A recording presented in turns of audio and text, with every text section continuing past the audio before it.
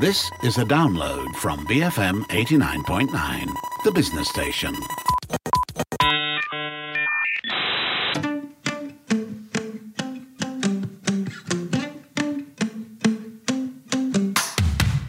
This is Raise Your Game. I'm Christine Wong. Today I have Joseph O'Connor on the line. He's the author of 19 books, including his most recent book, Coaching the Brain. He's also co-founder of the International Coaching Community and founder of the Neuroscience Coaching Center. Whether you're a coach currently being coached, thinking about getting yourself a coach, or just simply curious about how to coach your own brain, there is something here for you. I guess I came into coaching originally through music. I was a professional classical guitarist back in the day, and I used to do a lot of performing. I used to do a lot of teaching as well.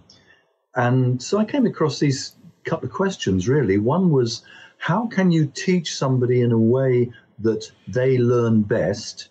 Because what often happens is that we teach people in a way that we would learn best, but not necessarily in the way that they would.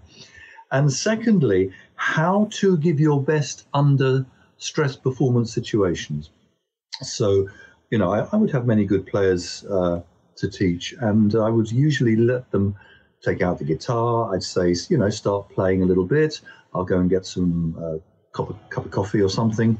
And I'd listen at the door, and then I would get a sense of how they could really play. I wasn't there. They were relaxed. They were just playing as they could.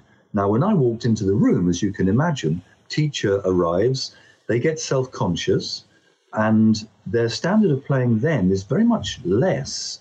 This really intrigued me because their skill is the same. The skill hasn't changed in the couple of seconds it takes for me to come into the room.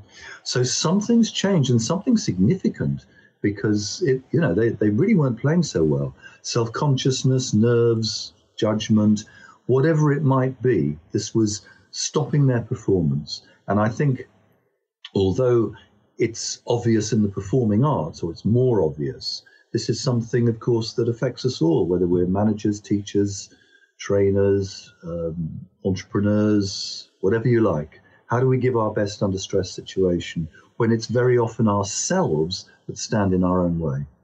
Absolutely. And I think that is something that is really critical at the moment. There are a lot of people who are put into leadership roles who don't necessarily know how to guide, their team, and you're not necessarily trained on how to coach people, right? I mean, it sounds fairly obvious, but that distinction between teaching people what you want them to know and teaching people how they are going to learn, I think, is really important.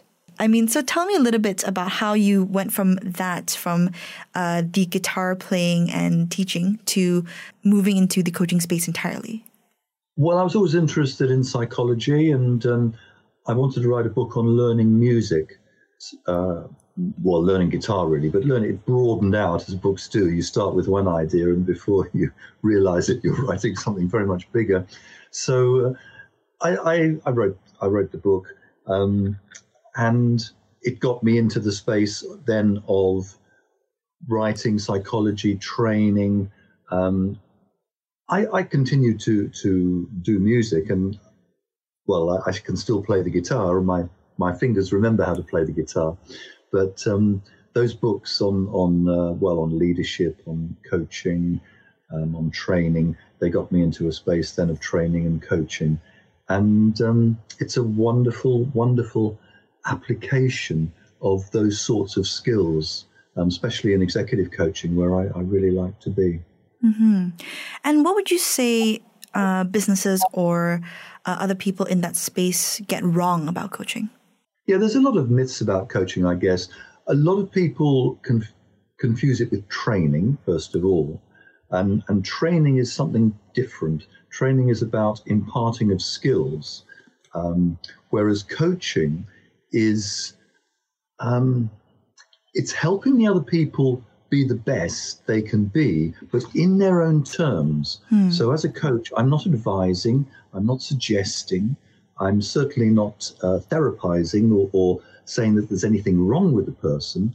I'm asking questions, I'm helping them to clarify what they want, what's important to them, and in particular, the kind of ideas that we all have that get in our own way, which which are the most difficult and which I think is the particular expertise of the coach, because the coach can't change anything about the coachee. They can't change the people around them. They can't change the circumstances. They can't change how other people treat them, much as the coachee would like them to.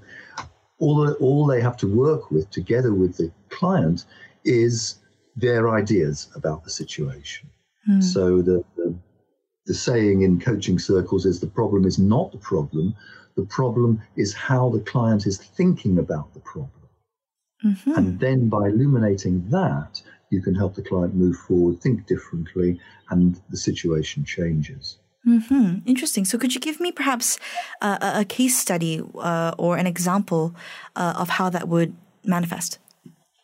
I mean, in general terms, first of all, coaching executives, coaching team leaders, coaching entrepreneurs, everyone will come with a particular situation that they're not satisfied with usually. They're not getting on so well with the team. They're having difficulties with their boss. They don't see where their career's going.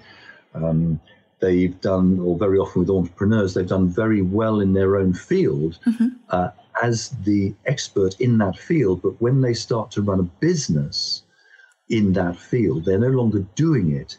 They're having to kind of manage it. And this is a very different set of skills from actually doing it. So there'll be something there. Occasionally you get people, and it's great when you do, who say, look, there's nothing in particular. I just know that I can be better. I want to be better at stuff. So let's just talk and see how things go. But there's usually something, first of all. So it's going to be about, first of all, we'll describe the situation, but more important, what do you want? How do you want this to resolve in the best possible way? And really important, what's important to you about this? Because our lives are made, of course, of the cognitive, intellectual, the ideas, which is, yes, what do I want and how do I want my career to go? But also the emotional and the values. Now, the emotional, of course, we're all familiar with, that energy, that motivation that really drives us.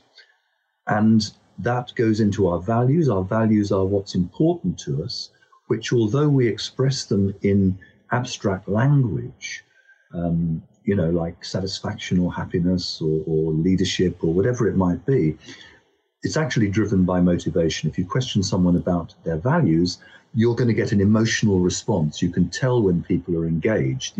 Voice tone will change, the body language will change, skin color will change. They'll get into it. So there's got to be that connection.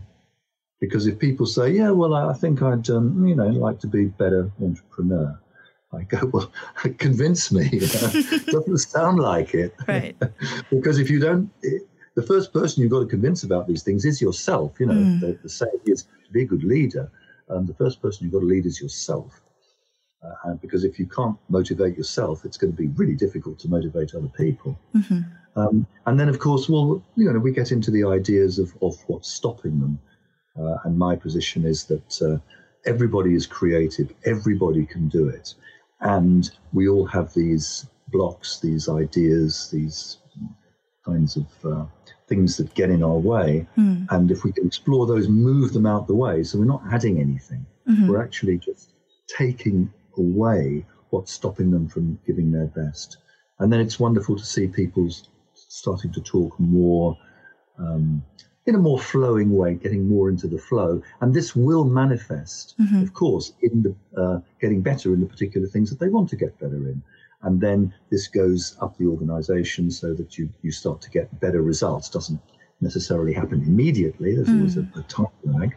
But it goes from thinking, emotion and values into behavior, and from behavior into results. And, obviously, in your capacity, you are someone who would coach a client. But if, let's say, someone does not have access to a coach necessarily, what is something that they could do, or maybe an exercise that they could use to maybe help coach themselves if the case arises? Yeah, it's self-coaching is better than no coaching. But at the same time, self-coaching is is difficult in the same way that you can't tickle yourself. Yeah. Because, you know, when you try to tickle yourself, your brain knows exactly what's going to happen. It can predict exactly what's going to happen. Therefore, you don't get the same sensations. So in a sense, when you coach yourself, your brain knows, can predict what's going to happen. But so, I mean, the questions to ask really are, well, what do I want from this situation? How do I want this to resolve?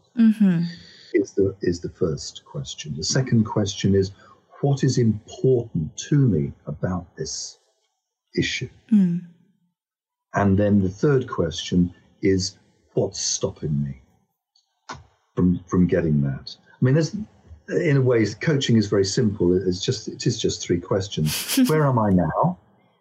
Is the first question. So that's going to take into account present situation, motivation, values, emotion, thinking. Where do I want to be?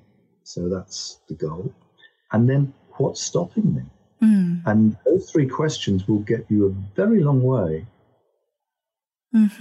I mean, I know you said that it seems very simple, but I think a lot of the tasks or jobs that people assume or think are very, very simple, it's a lot easier said than done, right?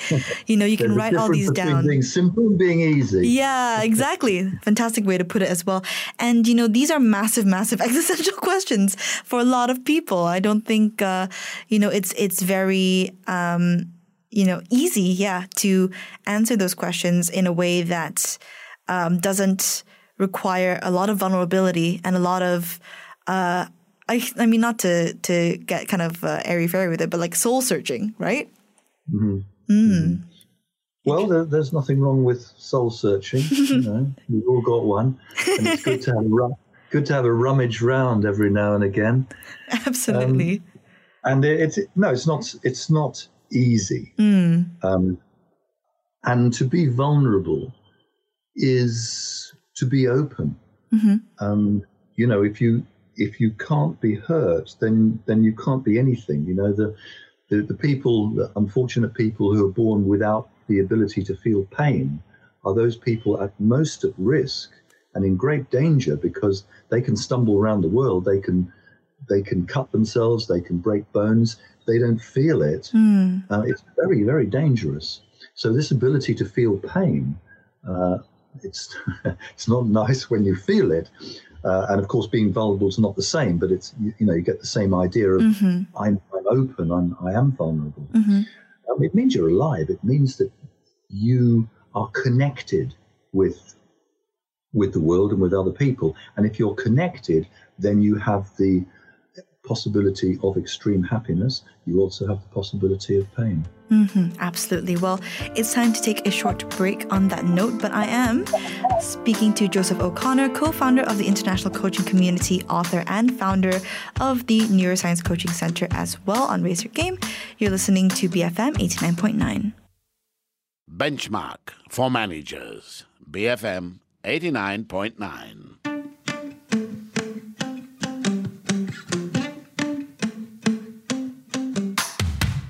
You're listening to Raise Your Game. I'm Christine Wong. Today I have Joseph O'Connor on the line. He is the co-founder of the International Coaching Community as well as the founder of the Neuroscience Coaching Center. He's also the author of multiple books, including his most recent book, Coaching the Brain. Before the break, we talked about the importance of coaching as well as his own story of how he got into that career path. So now I want to discuss a little bit about the role of the brain in all of this, because as I mentioned earlier, you're the founder of the Neuroscience Coaching Center. Where does neuroscience fit into utilizing it in terms of coaching?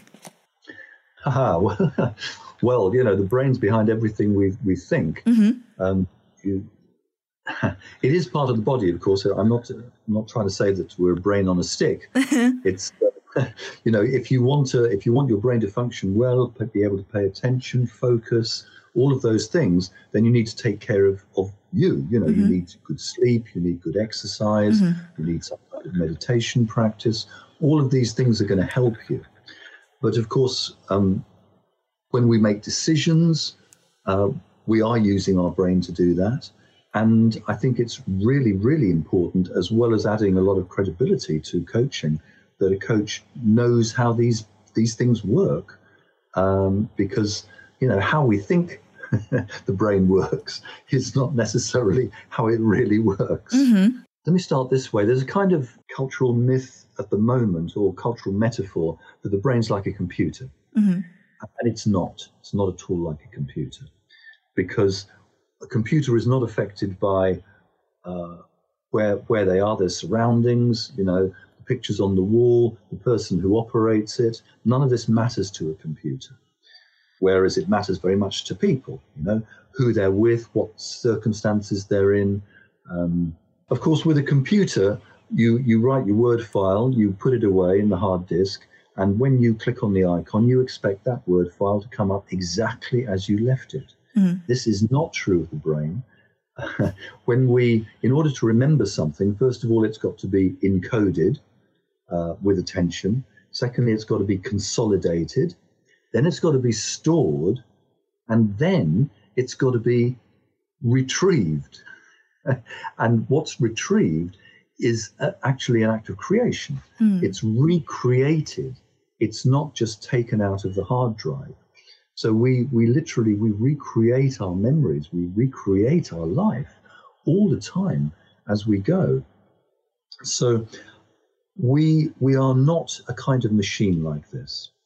And of course, if you go back to the metaphor, it's a computer metaphor now, but a couple of thousand years ago or so, Plato's metaphor was a chariot drawn by two horses.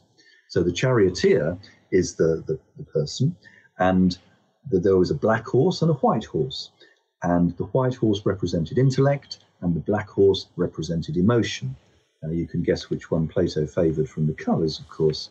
So it was like the intellect is good, but the emotions were always kind of trying to run away from that. And of course, this is not true at all. We need both. They're both equally important. We need to be able to think clearly, which means that we need good input. And this misinformation age, it's often called an information age, but misinformation is probably better, because there's more misinformation than information, more noise than signal these days. So we need a way to get good information. And then we need a good way to decide about and sort that information. And that is the job of the black horse, the emotional part of the brain. That's how we make decisions. Mm-hmm. That's really interesting, and I've never really considered that. I think that lends itself a lot to how nowadays we are also stressing the importance of not just academic or technical intelligence, but also emotional intelligence as well, right? I mean, when it comes to the workplace, we're starting to realize now that that is a skill that a lot of people don't realize that it is intrinsic to being, I guess, not just successful in your career or whatever, but just like being a good person and being able to sort of get by, I suppose. I mean, what is your take on sort of that role of emotional intelligence here? Well, it's really important. Of course, many years ago, there just used to be one intelligence. It was cognitive intelligence, and that's what you measured, and that's what you call people intelligent. But as we know, you'll meet very cognitively intelligent people that you really wouldn't want to be around because they're not they're not such good people to be around. So we've discovered there are many, many sorts of intelligence. There's musical intelligence, physical intelligence, emotional intelligence. They're all important, but the emotional intelligence, which is how we connect with other people, is one of the most important of all. So I don't think you can be emotionally intelligent fully unless you really understand about what emotions are and how they work. And that brings you again into neuroscience. If you could share a little bit on that then, because I think there's also one topic that you talk about that has a lot to do with understanding emotion, and that is how to be well-stressed and resilient rather than distressed and unhappy. And notably, well-stressed seems like an oxymoron to me. So tell me a little bit about that and maybe how someone can at least start their journey on the way to achieving that. Yes, okay. I mean, emotional intelligence is a little bit different from stress. But if we talk about stress, I mean, the word stress means pushing or pulling something beyond its comfortable, natural limits. That's what it is. And when people say, I'm stressed, we all understand this is not a good thing. That's just the way that it's done. But at the same time, of course, what we would call eustress, EU stress, which is good stress, is the challenge. It's going beyond the comfort zone. It's what you do when you go to the gym or take exercise. You stress the muscles beyond their comfort zone, and that leads to them developing and becoming stronger. But it's important to do it in just the right zone, because if you go too far, then you hurt yourself, right? And if you don't go far enough, then you don't get any benefit. So when we talk about stress, the good stress, it's that ability to put yourself in a situation. And by the way, this is exactly what a coach will do. They will balance between supporting you and challenging you. So challenge beyond the comfort zone, think different. And then when you're in that new, rather scary, vulnerable place, then supporting you there so that you're then able to move on a little bit. But of course, the normal way we use the word stress is what we would call distress. And that's about too much challenge beyond our perceived resources, a perceived lack of control, and usually chronic. So it goes on and on and on. And this leads to changes in the body. The brain starts to get the body to produce too much cortisol. Cortisol is the so-called stress hormone, but the cortisol is not the bad guy here. We need cortisol. When you wake up in the morning, you get a shot of cortisol. Otherwise, as we've all done, you go through the day bleary-eyed. So we need this to wake us up. It's very important. And then it dies down at night. But if you're constantly wired with too much cortisol, this leads to all sorts of things. It leads to memory problems. It leads to weakened immune system, digestive problems, brain fog, all of these things. Too much cortisol all the time. It's what you call it, the Goldilocks principle. You need just enough, right? Not too little, not too much, but just enough to function well. And that's what bad stress takes you beyond. So I feel like it's safe to say that with stress and with emotions and with coaching as well, all of it is about striking a balance, right? Yeah. So it's about, when it comes to stress, it's about, okay, you want to stress yourself enough so that you actually challenge yourself and push past your limits, but not to the point that you become distressed. With emotions, you do obviously have to take, the white horse into account. Obviously, that is still important, but the black horse isn't, as renegade as we once thought, right? But yeah, as Plato thought anyway. You really do need those two running together, because when they run together, the synergy is fantastic. But yeah, if they're kind of going apart, then we've all experienced that. And then same thing with the approach to coaching as well, which is, obviously you want to be able to challenge your clients and you want to be able to push them out of their comfort zone, because otherwise how are they going to learn, right? We talked about how, getting hurt is vital in a way to existence. But at the same time, if you just let them get hurt and don't support them, they're not actually going to learn anything apart from probably just trauma at that point. Yeah, yeah, that's right. It's all about this feeling of you often read that being in control. I mean, we're not really in control, but we've got to feel that we have some kind of ability to act and some kind of choice. This is why when, we're stressed, and particularly, of course, in these times with the pandemic and all of the changes that have been happening, this has put so many people under a great deal of bad stress, because it's just a completely new, challenging situation that we have not been ready for. People have lost their jobs, they've become ill. It's been very, very stressful. And it's worth remembering that without saying that these aren't bad things, that they are, it's in the end, we're not going to change the reality of what's happening. What we do have control over is how we respond to that and the choices we have. And therefore, the answer to stress is nearly always action, the ability to act. So, with coaching clients and they're feeling helpless, or they're feeling basically they don't know what to do, and therefore they're not doing anything, and that's making them feel even worse. It's about, well, at its very simplest, what can you do to make this situation better at the moment? We're not denying that there's a bad situation, but it's the opposite of worry. Worry is about, this is bad and it's all going to get worse and there's nothing I can do about it. Whereas this is more about, okay, this is the situation and let's see if there's any actions we can take to actually make it better for us. Second question. This is the 4 questions to stop stress, as it were, to counteract stress. Mm-hmm. So what can I do to make the present situation better? Secondly, okay, let's suppose that it doesn't get better. Then what can I do to limit the damage that is going to be caused? Yeah. Mm-hmm. Thirdly, if things do go badly, despite my best efforts, what can I do to recover? Mm-hmm. What's plan B? What's the recovery plan that I've got to get back somehow, even if the worst comes to the worst? And then fourthly, okay, reality is there. And as they say, you can argue with reality, but you will lose 100% of the time.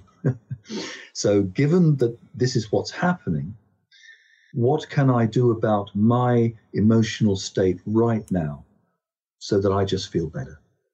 Yeah. And this is going to be a great help because, as we know, when we are emotionally stressed, and the part of our brain called the amygdala, which is to do with, it's kind of the alarm system of the brain. It sounds the fire alarm. Mm-hmm. Now, when the fire alarm goes, everybody stops work and gets the hell out of the building, right? And it's the same in the brain. When the amygdala says threat alert, the prefrontal cortex, our executive functions, our thinking, Downs tools say, whoa, I'm out of here, out of the building. There's something important going on. Mm. We don't think very well. So paradoxically, it makes us even less able to cope with those situations. Mm. And that's worth remembering in the situation. So what can I do just to take care of myself, mm-hmm. my own emotional state in this situation, so that I can then approach it? And, this can be very simple. Go and do some yoga, go and relax, go for a walk in nature, meditate, whatever it might be, just to calm down. Fantastic. I think on that note, we've come to the end of our conversation today. But thank you so much, Joseph, for sharing your insights into both coaching and the brain today. Okay. Thank you very much, Christine. You've been listening to Raise Your Game. I'm Christine Wong. I've been speaking to Joseph O'Connor, who is the co-founder of the International Coaching Community and founder of the Neuroscience Coaching Center, as well as an author too. If you've missed any of today's conversation, you can go ahead and download the podcast. It's available on both our app, that is on the Apple App Store and Google Play. And you can also head over to our website, bfm.ny, to listen to this and more. You're listening to BFM 89.9. Thank you for listening to this podcast. To find more great interviews, go to bfm.my or find us on iTunes. BFM 89.9, the business station.